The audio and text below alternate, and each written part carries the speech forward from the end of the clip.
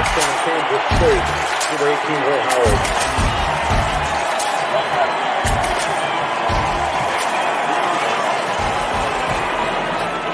Oh man, it brings a smile to my face and a flicker in my eye getting to watch that run over and over again. Will Howard busting in the end zone and having to hear the sad KUPA announcer, Will Howard touchdown. Oh man, it's the best. It is the best feeling in the world. Still riding high after getting to see all those losers walk out of David Booth Memorial Stadium one last time before they tear down and blow up that decrepit place that sucks and is full of misery and losing. And it got to close out with another K-State win. Just a beautiful, beautiful scene last week after the game. Like I've said, this first 60 minutes of that evening from 7 to whenever the game ended, not very fun, very stressful, very everything not enjoyable.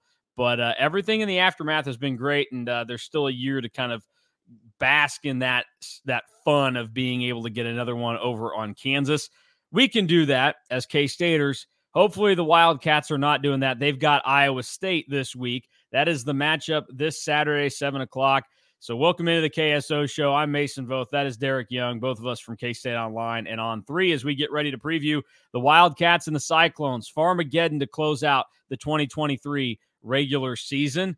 DY, I'll open it up with this question to you. What is the expectation for K-State's chances to bounce back after a pretty big-time win against KU last weekend? I think it's going to be hard. They obviously really enjoyed that win over KU, and to recover from that kind of emotional high is not the easiest thing to do. Now you add in the fact that K-State and Iowa State typically always playing close games. I think since I've covered the team, the only one that wasn't was during the COVID year.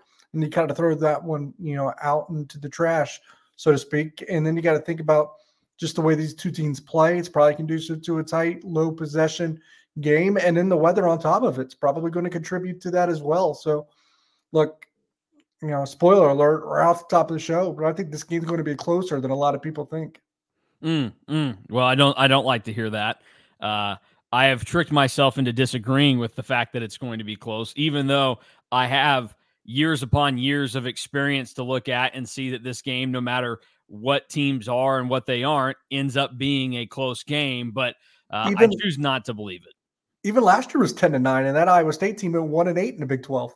Yeah, last year's game, that was tough to quantify what went down to that. Now, it could have been a little bit more. I mean, Malik Knowles did have a big blunder at the 1-yard line, but Malik Knowles drops the ball, or didn't drop it, he fumbled it. But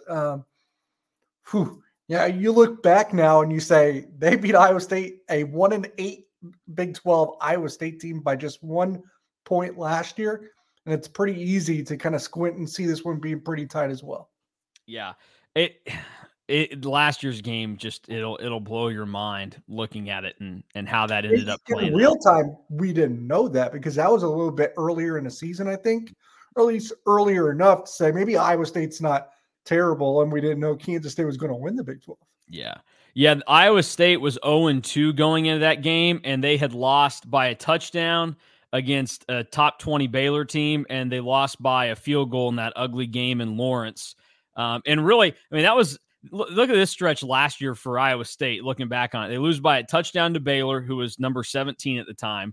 The 3-point loss at KU, we know that was kind of a weird game. They lose by a point to K-State, and they lost by 3 at Texas, a game that they should have won. It looked like Xavier Hutchinson was giving the game away to Texas there.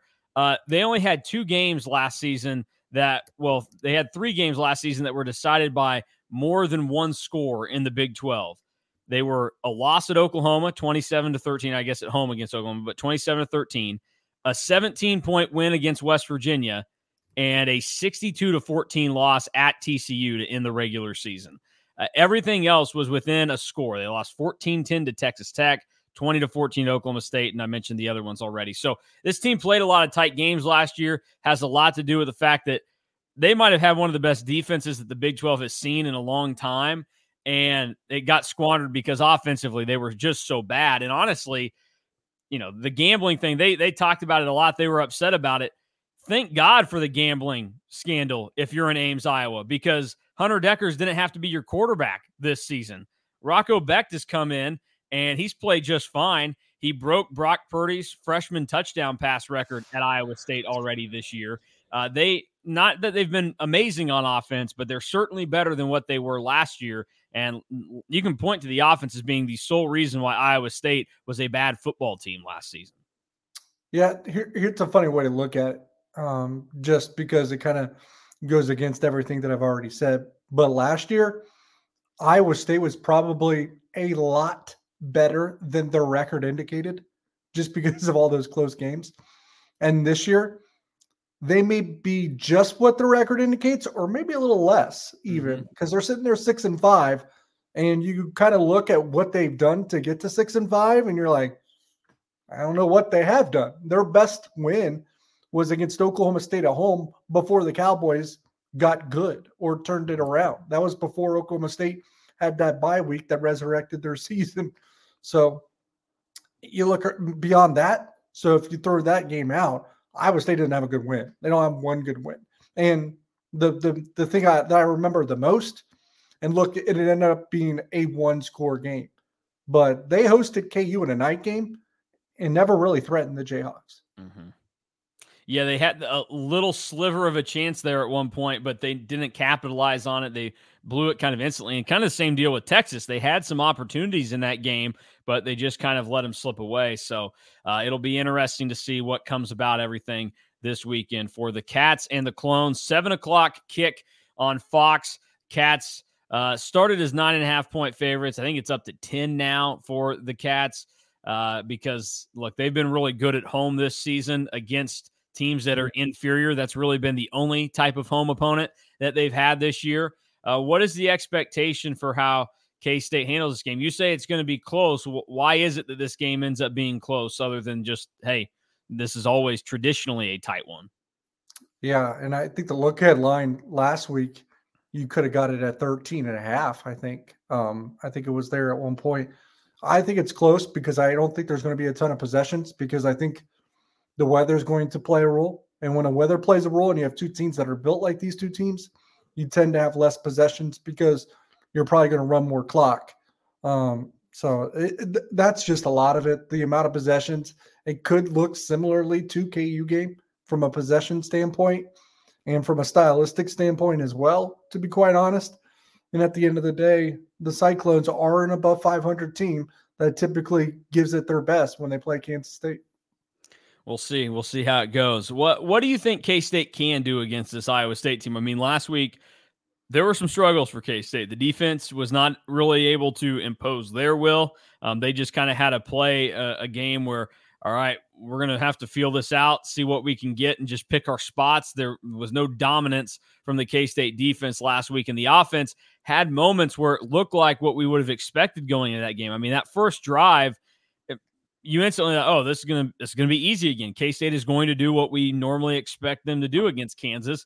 Things kind of cooled off. They got things figured out, though, and they were able to get scores when they absolutely had to have them, which was a significant deal.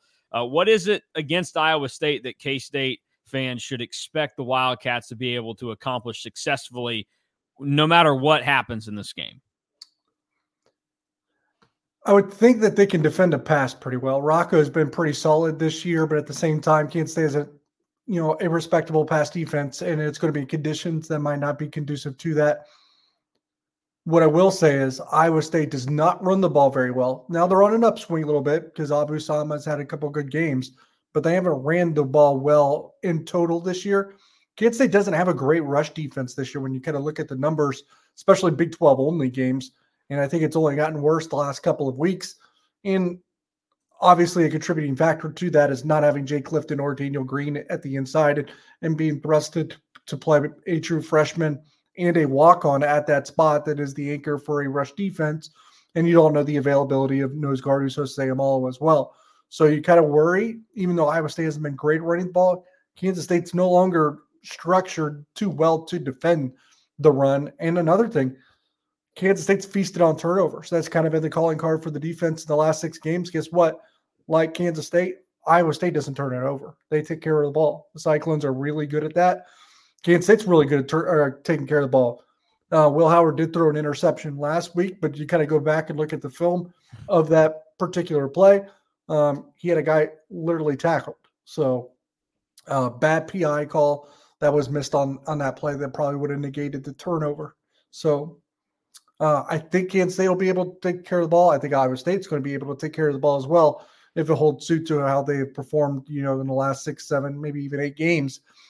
Their run game not great, but Kansas State's not great at stopping the run at the moment, and they're probably, trending towards the wrong way on that. But you think you can defend the pass against the Cyclones? Now, Kansas State's offense, look, Iowa State's defense is still very good.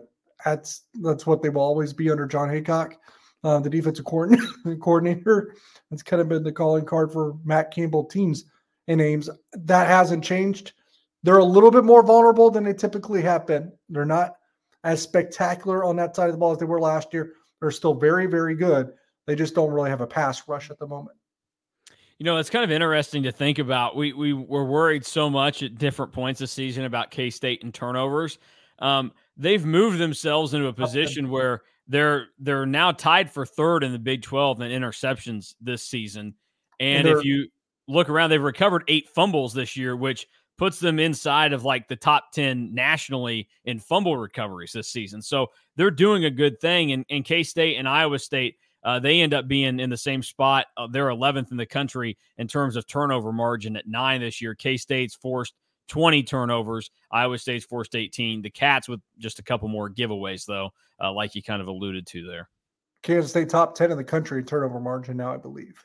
Yeah, it's they figured it out. And Chris Kleiman talked about it after the Oklahoma State game. I think a lot of people were wanting to put it on Will Howard and the mistakes there. And look, there's no doubt that he deserves some serious critiques for how that game played out. 3 turnovers is inexcusable. But Chris Kleiman was also right that the defense needed to step up and force some of their own. And we've seen over the last couple of weeks, they finally started to do it and do it in critical moments. And that's given K-State an opportunity to go out and kind of continue on and get the opportunity to win. So talking about the things that will work for K-State, I'm with you. You would think that the run game isn't as big of a concern, but Abu Sama has come on. He had the massive game at BYU. It's actually the first game all season that Iowa State had a 100-yard rusher in. Everybody does that to BYU, to be fair. Yeah, true. Yes, true. Yeah, and that game came pretty easy to the Cyclones there. But you would think that the run game lacking, K-State might be able to have a better opportunity there. Although, how much does Iowa State look at what KU did last week and try to install or put any of that into their offense for this week against K-State? Because it was effective. K-State struggled with it. Yeah, I don't think the gimmicks necessarily with the quarterback in motion, light of a receiver. I don't think you'll see a ton of that just because that's not who they are. If you try to be that, and sometimes that gets you into trouble. I would say the game plan is something that they may mimic. Just running the ball and building a sequence of plays each drive that is long extended plays where you're keeping the Kansas State offense off the field, because like KU, Iowa State's route to a win here is probably a limited possession game. So I would imagine that their game plan is similar, maybe not the play structures in terms of using all those weird motions, shifts and stuff that KU did, especially with being undermanned at quarterback. What do you expect for K-State to maybe struggle with in this game from an offensive or defensive standpoint? Where are they vulnerable? Where could Iowa State make up the margins that you think make this a close game? Yeah, it's if Iowa State continues to take care of the ball like they have. Like that, I think that's significant. And it's if Iowa State's able to run the ball. Now, they haven't been able to much this year, but like you said, Abu Sama starting to come on a little bit. And Kansas State is just depleted at the wrong spots when it comes to having a good run defense. Well, that's true. And we saw last week, the struggles that K-State went through. Chris Kleiman talked about, hey, we had to make the switch. Like Bo Palmer got a majority of the run late in the game at linebacker because Austin Romaine, just the lack of experience, kind of crushed him there. And Bo Palmer did a pretty nice job of filling in. I think if you go and look at it, maybe it's changed if they've updated it during the week. But I think the day after Bo Palmer ended up with the highest PFF grade on the defense this week for K-State. So there were high thoughts there, and he stepped in and did his thing, and he made some splash plays too. It wasn't just like, oh, you didn't make plays where you were noticeably bad. He made some big plays for him. Yeah, he batted a ball down at the line of scrimmage. I think he had the tip on the Kobe Savage interception.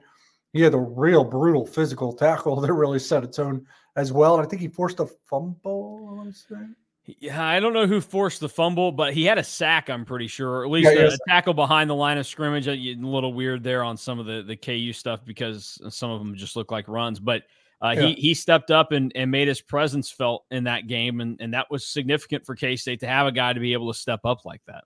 And speaking of PFF, you want to flip it over to the other side of the ball, not that it's gospel, but Carver Willis was the highest graded run blocker and pass blocker for Kansas State. And as a whole, look at some of those PFF numbers. The Kansas State offensive line got some really high grades.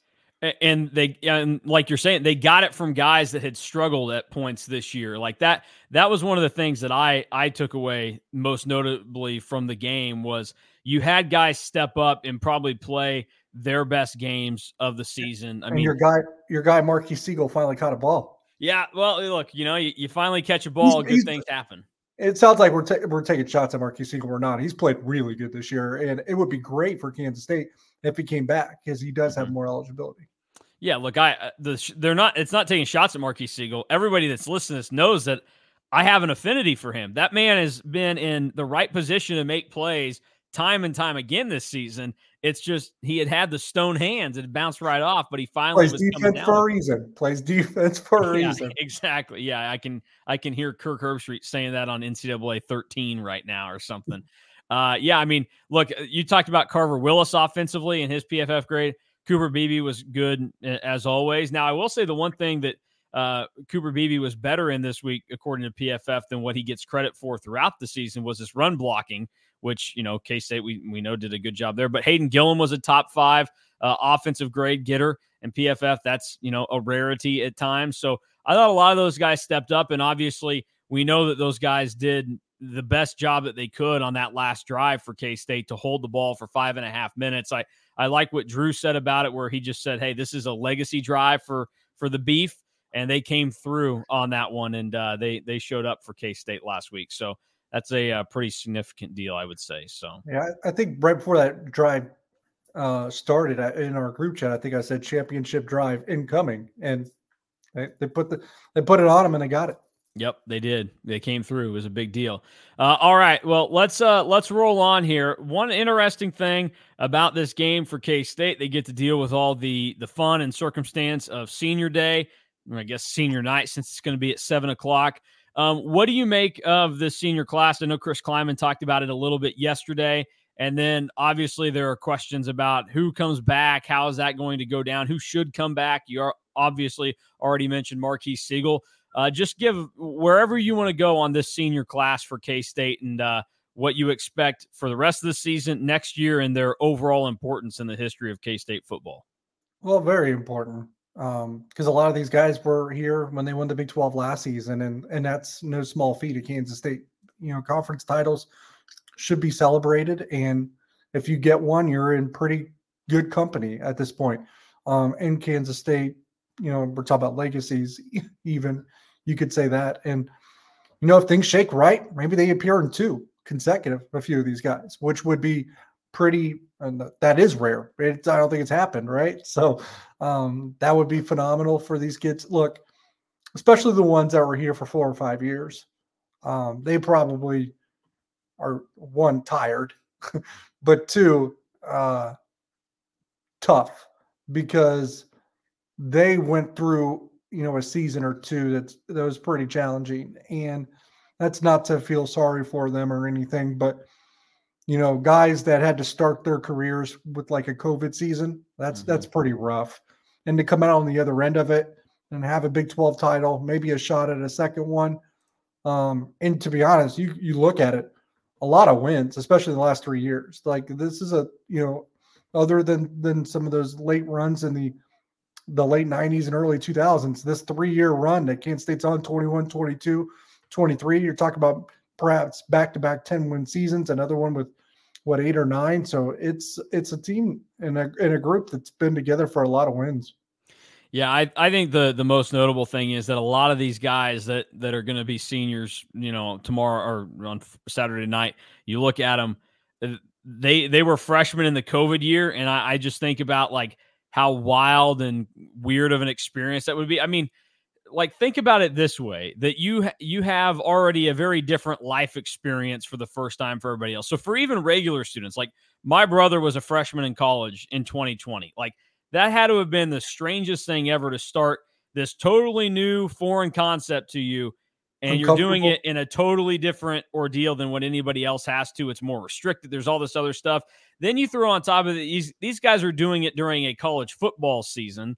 And that's a totally new grind for them. Like, yeah, they've played football before. Football has been their life, but it hasn't been their life like it becomes when you start playing Power 5 football.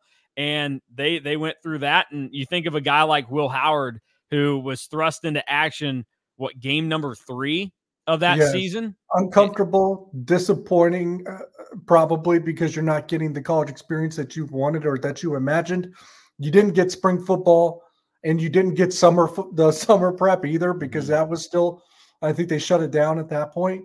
And then even fall camp and practices, like there were so much restrictions. Those aren't regular either. So you didn't get the development that you would normally get. Yeah, just a strange deal. And look, this is an important class, like you stated, and for them to come through, and a lot of those guys did on a Big 12 title team is significant. More specifically, Will Howard. This very well could be his last game at K-State. Well, in Manhattan, he'll play the bowl game. Would that be your expectation? Because that's certainly mine, that this is the right type of ending for Will Howard. And I think there's a mutual understanding of what the situation is next year. And honestly, like, Will Howard has played well enough since that Oklahoma State game to be right back in the spot that we thought before the season, where he could, throw himself into the NFL draft and he could latch on with the team. I mean, look, he's a more talented quarterback with the size than what I think Skylar Thompson was. And I like Skylar, and here he is, year 2 on the Dolphins roster. What do you make of the Will Howard situation moving forward? Because I know that there are a lot of people that probably need their nerves to be settled down a little, because they're just dying with anticipation about Avery Johnson and not wanting to deal with the drama that could be if Will Howard came back for another year. One, I think Avery Johnson's happy, so and ready for next year, so I wouldn't worry about that. And I think that the entire his family and supporting cast are all on board. And I, like you, I think there's a mutual understanding there. Look, part of it is I doubt Will Howard would want to sign up for another year of that. You could tell that the 2-quarterback system wasn't necessarily something that he wanted to be in. He likes Avery. They're really close, pretty good friends.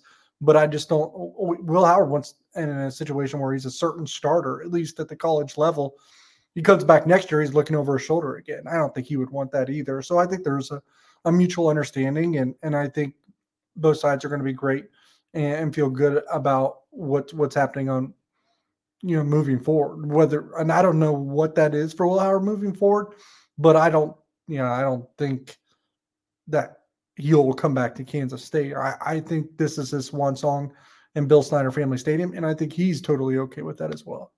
Yeah, I think another thing that would highlight that is there are a couple of juniors that are going to walk on senior day. We expect one of them to be Ben Sinnott, who already has accepted his Senior Bowl invite.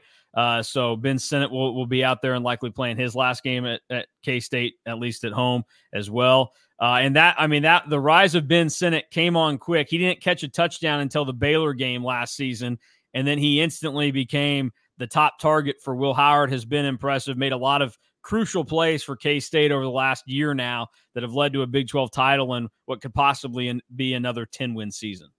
Yeah, and he's really good. He deserves it as well. And like you said, it came on quick. It's kind of in a short tenure, short stint, and he's still close to breaking some school tight end records. So it tells you how good he is. And that's just another layer of it, right? Will Howard is really close with some of these guys like Ben Sinnott, like Hayden Gillum, guys that are going to move on. So I would imagine he moves along with them. The last guy to specifically spot out here with the senior stuff would be Cooper Beebe, who I mean, K-State's had a lot of good offensive linemen.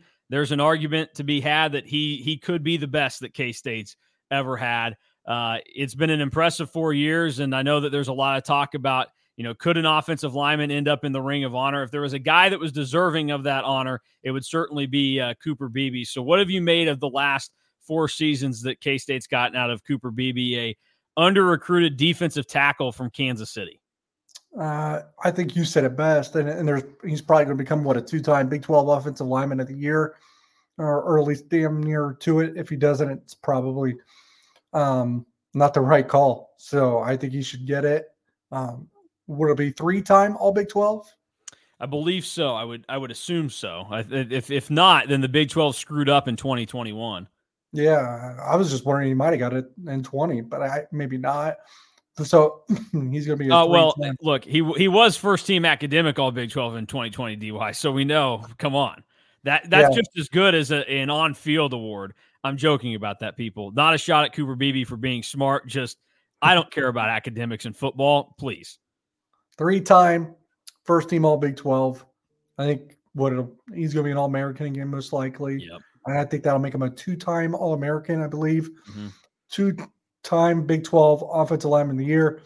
Another shitty thing was that he didn't get in the Lombardi Award finalist, but they put in Brock Bowers for some reason. So that was pretty BS too. But you take those accolades into account. He's barely given up a sack. I think he's given up like 3 sacks his entire career, and 2 of them were the first game he played. So just an outstanding, phenomenal football player that loves Kansas State to death. Ring of Honor.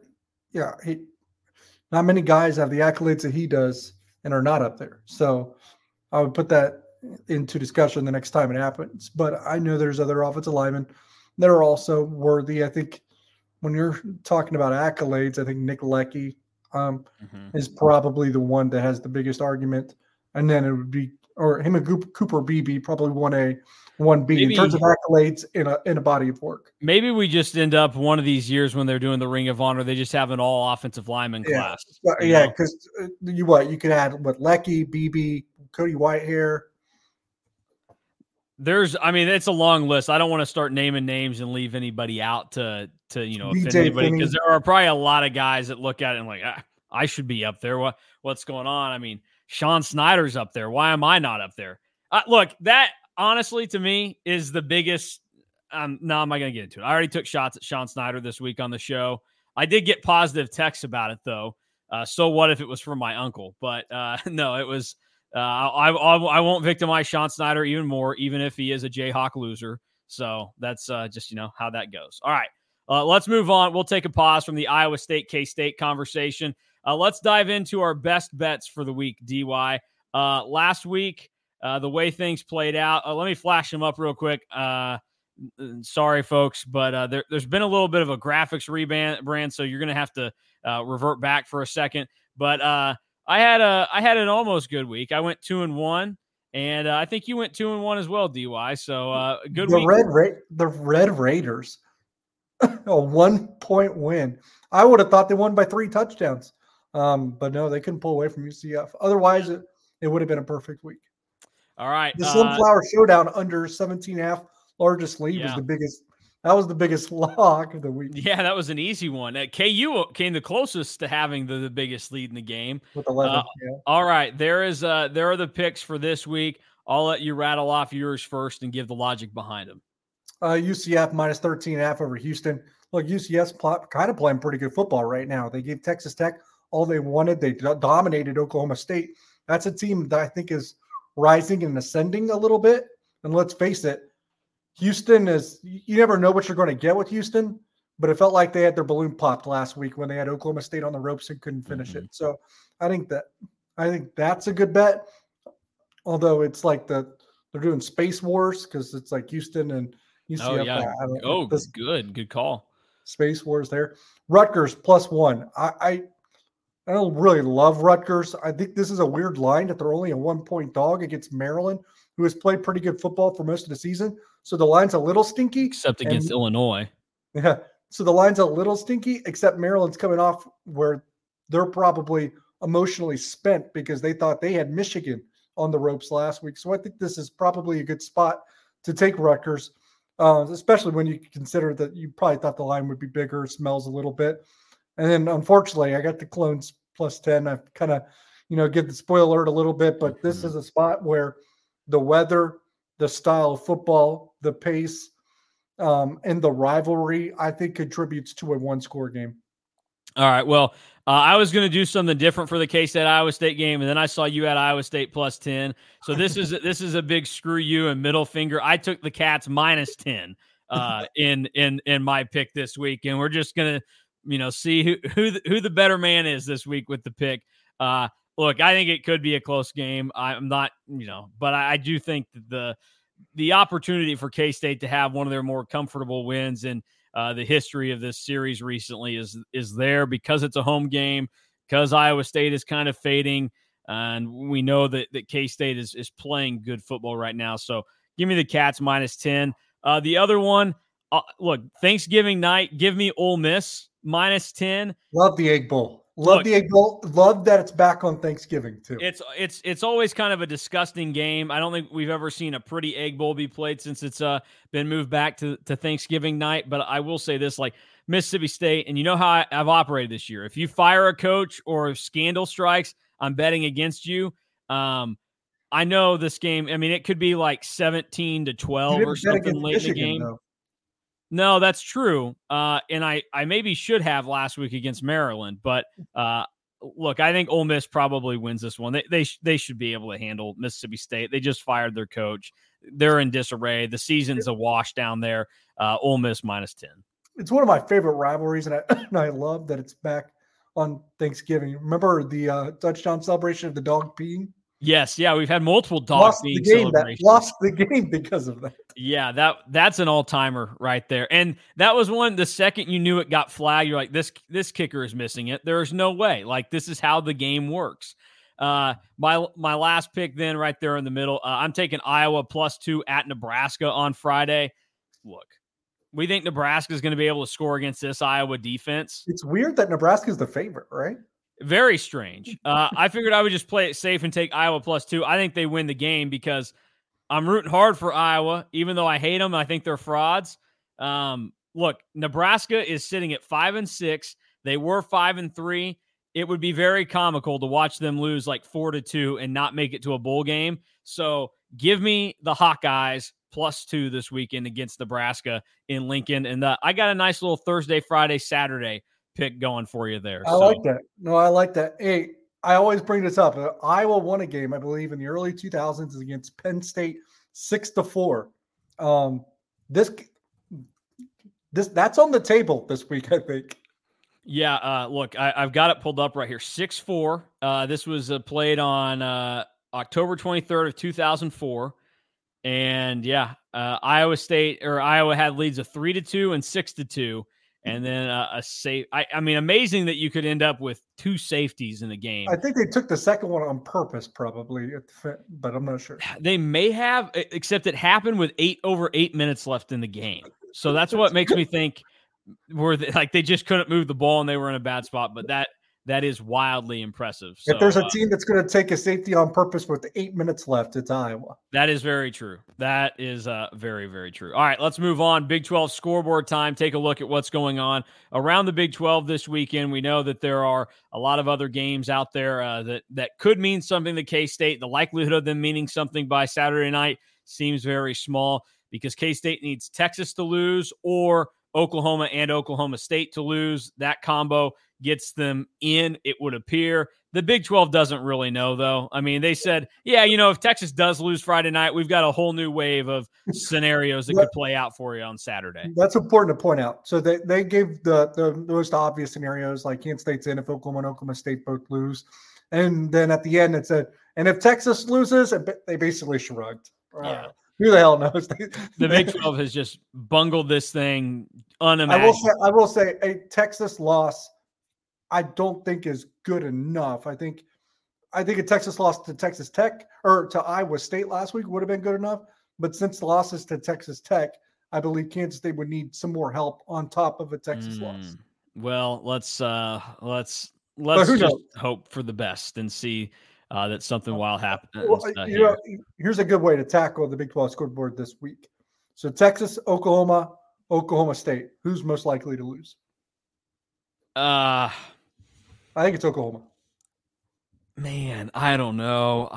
Because honestly, I would say Texas. I think that there's a better opportunity for this, like, whatever star power there is and talent on Texas Tech's roster to rise up to the occasion.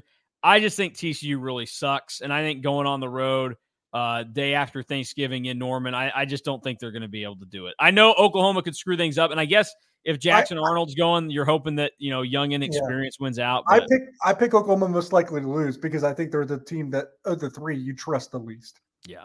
All right, here is the rest of the Big 12 this week. TCU, Oklahoma, 11 a.m. the Friday after Thanksgiving. They will go on Fox. And then Friday night, Texas Tech at Texas, 6:30 kick on ABC. And then the rest of the games get played on Saturday.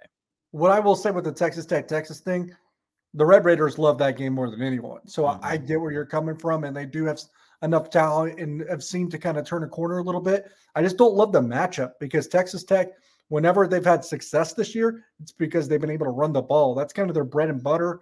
Is it Taj Brooks at running back, right? Mm-hmm. So, but guess what? No team can run on Texas. Yeah, that is the truth. 11 a.m. FS1, Houston, UCF. We know where DY is going with that one. I side with him. BYU has to go to Oklahoma State at 2:30. I don't think Oklahoma State's going to screw this up at home. They've come through in these spots in the past. So I'm not banking on Oklahoma State dropping a game to help the Wildcats.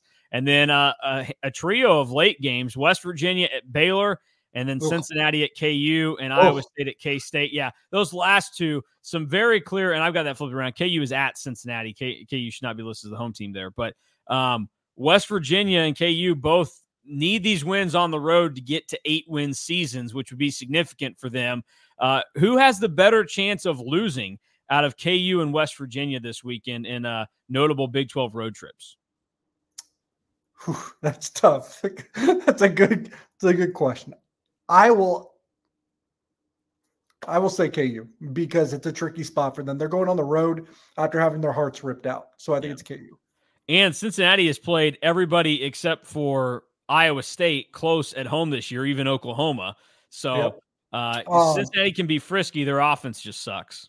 I agree with you on Oklahoma State BYU because when BYU has threatened teams this year, maybe I'm recalling wrong. Most of the time it's when BYU is the home team, it feels like. Yeah. BYU, I don't like BYU on the road there. And then I also wanted to give a round of applause to Baylor. I think it's because there's games across Thursday, Friday, and Saturday, some more TV slots, but you're not on ESPN Plus this week. Yeah, I'm going to have to write something different for power rankings this week. I don't know what I'm going to do, but they are finally off of ESPN Plus.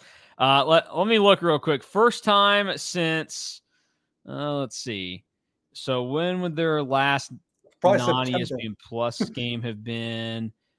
This is their first non-ESPN Plus game since October 7th when they lost by 25 to Texas Tech. So hats off to the Bears and Dave Aranda. Last game of the year, senior night. I don't think West Virginia is good enough to just blow the doors off of anyone that they play. So I could see the Bears keeping it tight. I just don't think they're going to win. All right, let's focus back on K-State and Iowa State. MVPs and prediction time for the Cats and the Clones. If the Cats come out victorious, who are you taking as the MVPs of the game? Man, I hadn't even thought about that for some reason. I'll go DJ Giddens. Just keep it rolling. I think it's a ground game for Kansas State. Especially if it snows, it feels like DJ Giddens' style is probably a little bit more suited for it. He and Trayshawn Ward both have their moments against KU where they came through, but DJ Giddens feels like he's in a really good spot. I was going to say, we're talking about DJ Giddens a lot, and deservedly so. He's had a great year. He can get over he can go over 1,000 this week, I believe, rushing yards on the season. And I know he's had some games lately that haven't been probably gone the way that he wanted. But man, Trayshawn Ward's had some big moments this year, and he probably gets overlooked a bit. That was it, a 54-yard run against KU last week, right after Will Howard almost throws a pick six. That was huge. Yep, big time. Look, for me, I was going to go DJ Giddens as well. I just think that's the guy that has to come through for you in this type of game. If the weather ends up playing out like it's supposed to, look, we've talked about weather a handful of times this year, and every time it's been brought up, it's been wildly different by the time the game kicked off. But the and this forecast is still pretty locked in. And this forecast is shifted a few times already as well, so it could change. Defensively for K-State, I don't know, because Iowa State doesn't run the ball well, so you don't really go up front. I just think this is going to come down to, the corners had some moments where they broke down against KU, and when KU went back to throw, the opportunity was there for them. I think you need a big game here because Rocco Becht is going to put it in the air. They've relied on him. He's already got a couple 300-yard passing games this year, including last week against Texas, when even they only scored 16 points. So I put this on a guy like Jacob Parrish or Will Lee to come through for you. When the ball is in the air, make the most of your opportunities and try and lock down Iowa State throwing it, because the run game, while it could bust off, that's not been the stereotypical way Iowa State has done things this year. So you need the corners to come through if you're K-State. I'll go off the unbeaten path a little bit. I think last week I mentioned how Austin Romaine was going to be pretty valuable, and he was, and not really for the right ways, because KU manipulated him pretty well just because of his inexperience. It was Bill Palmer that came through at that inside linebacker spot. Similarly, that's a tough word. It is this tough week.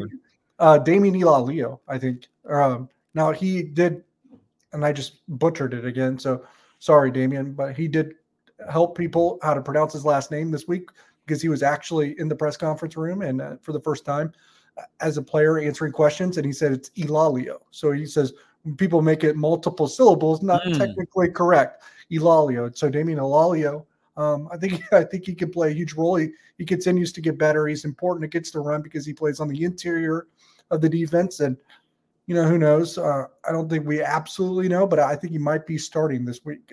That'll be dictated by the status of Uso Seumalo, who got injured last week against Kansas. Yeah. All right. Prediction time. Look, we know that you've got a close one. I've got K-State 28-13. I don't think they'll put up as many points as they have at home this year. I think Iowa State will make it interesting, but I think K-State probably wins at 28-13. And I think in a game like this, I don't project K-State settling for field goals. I think with all the different outliers that could come into play, I think it's touchdown or bust when the K-State offense is out there. So give me the Cats 28-13. Agree with you on the field goal part. Weather, style, pace, rivalry, though, to me, screams tight game. Kansas State wins 21-14. Okay. All right. Well, there you go. That's what we have to look forward to.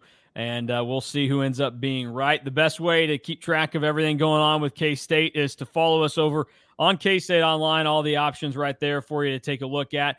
And a perfect opportunity to remind everybody that you got a special offer right now. You can get 2 months of KSO for just $1 right now if you use the code KSU1 at sign up over on On3. So this is a perfect opportunity for either somebody that you watch or listen to all the YouTube and podcast stuff, but you're not actually on the site and getting all the great info from DY and Drew and great analysis from everybody.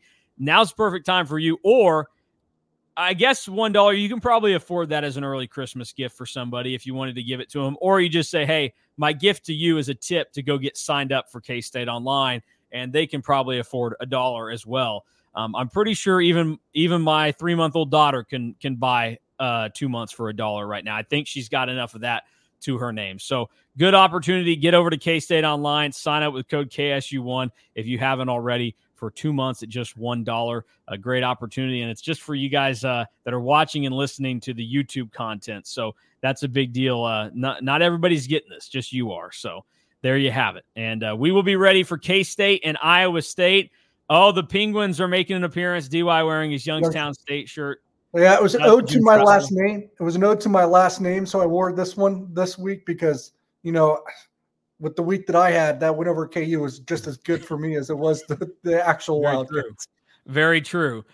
We will be back after the game on Saturday with our instant reaction and plenty of coverage from the game itself, highlights, player, coach interviews, all of that, and then the Sunday show to recap everything. We'll also have basketball content that you can check out from last night's game between K-State and Central Arkansas, and plenty of other things that include covering the Cats the best that we can for all of you at K-State Online. So for Derek Young, I'm Mason Voth. Thank you for watching and listening to K-State Online.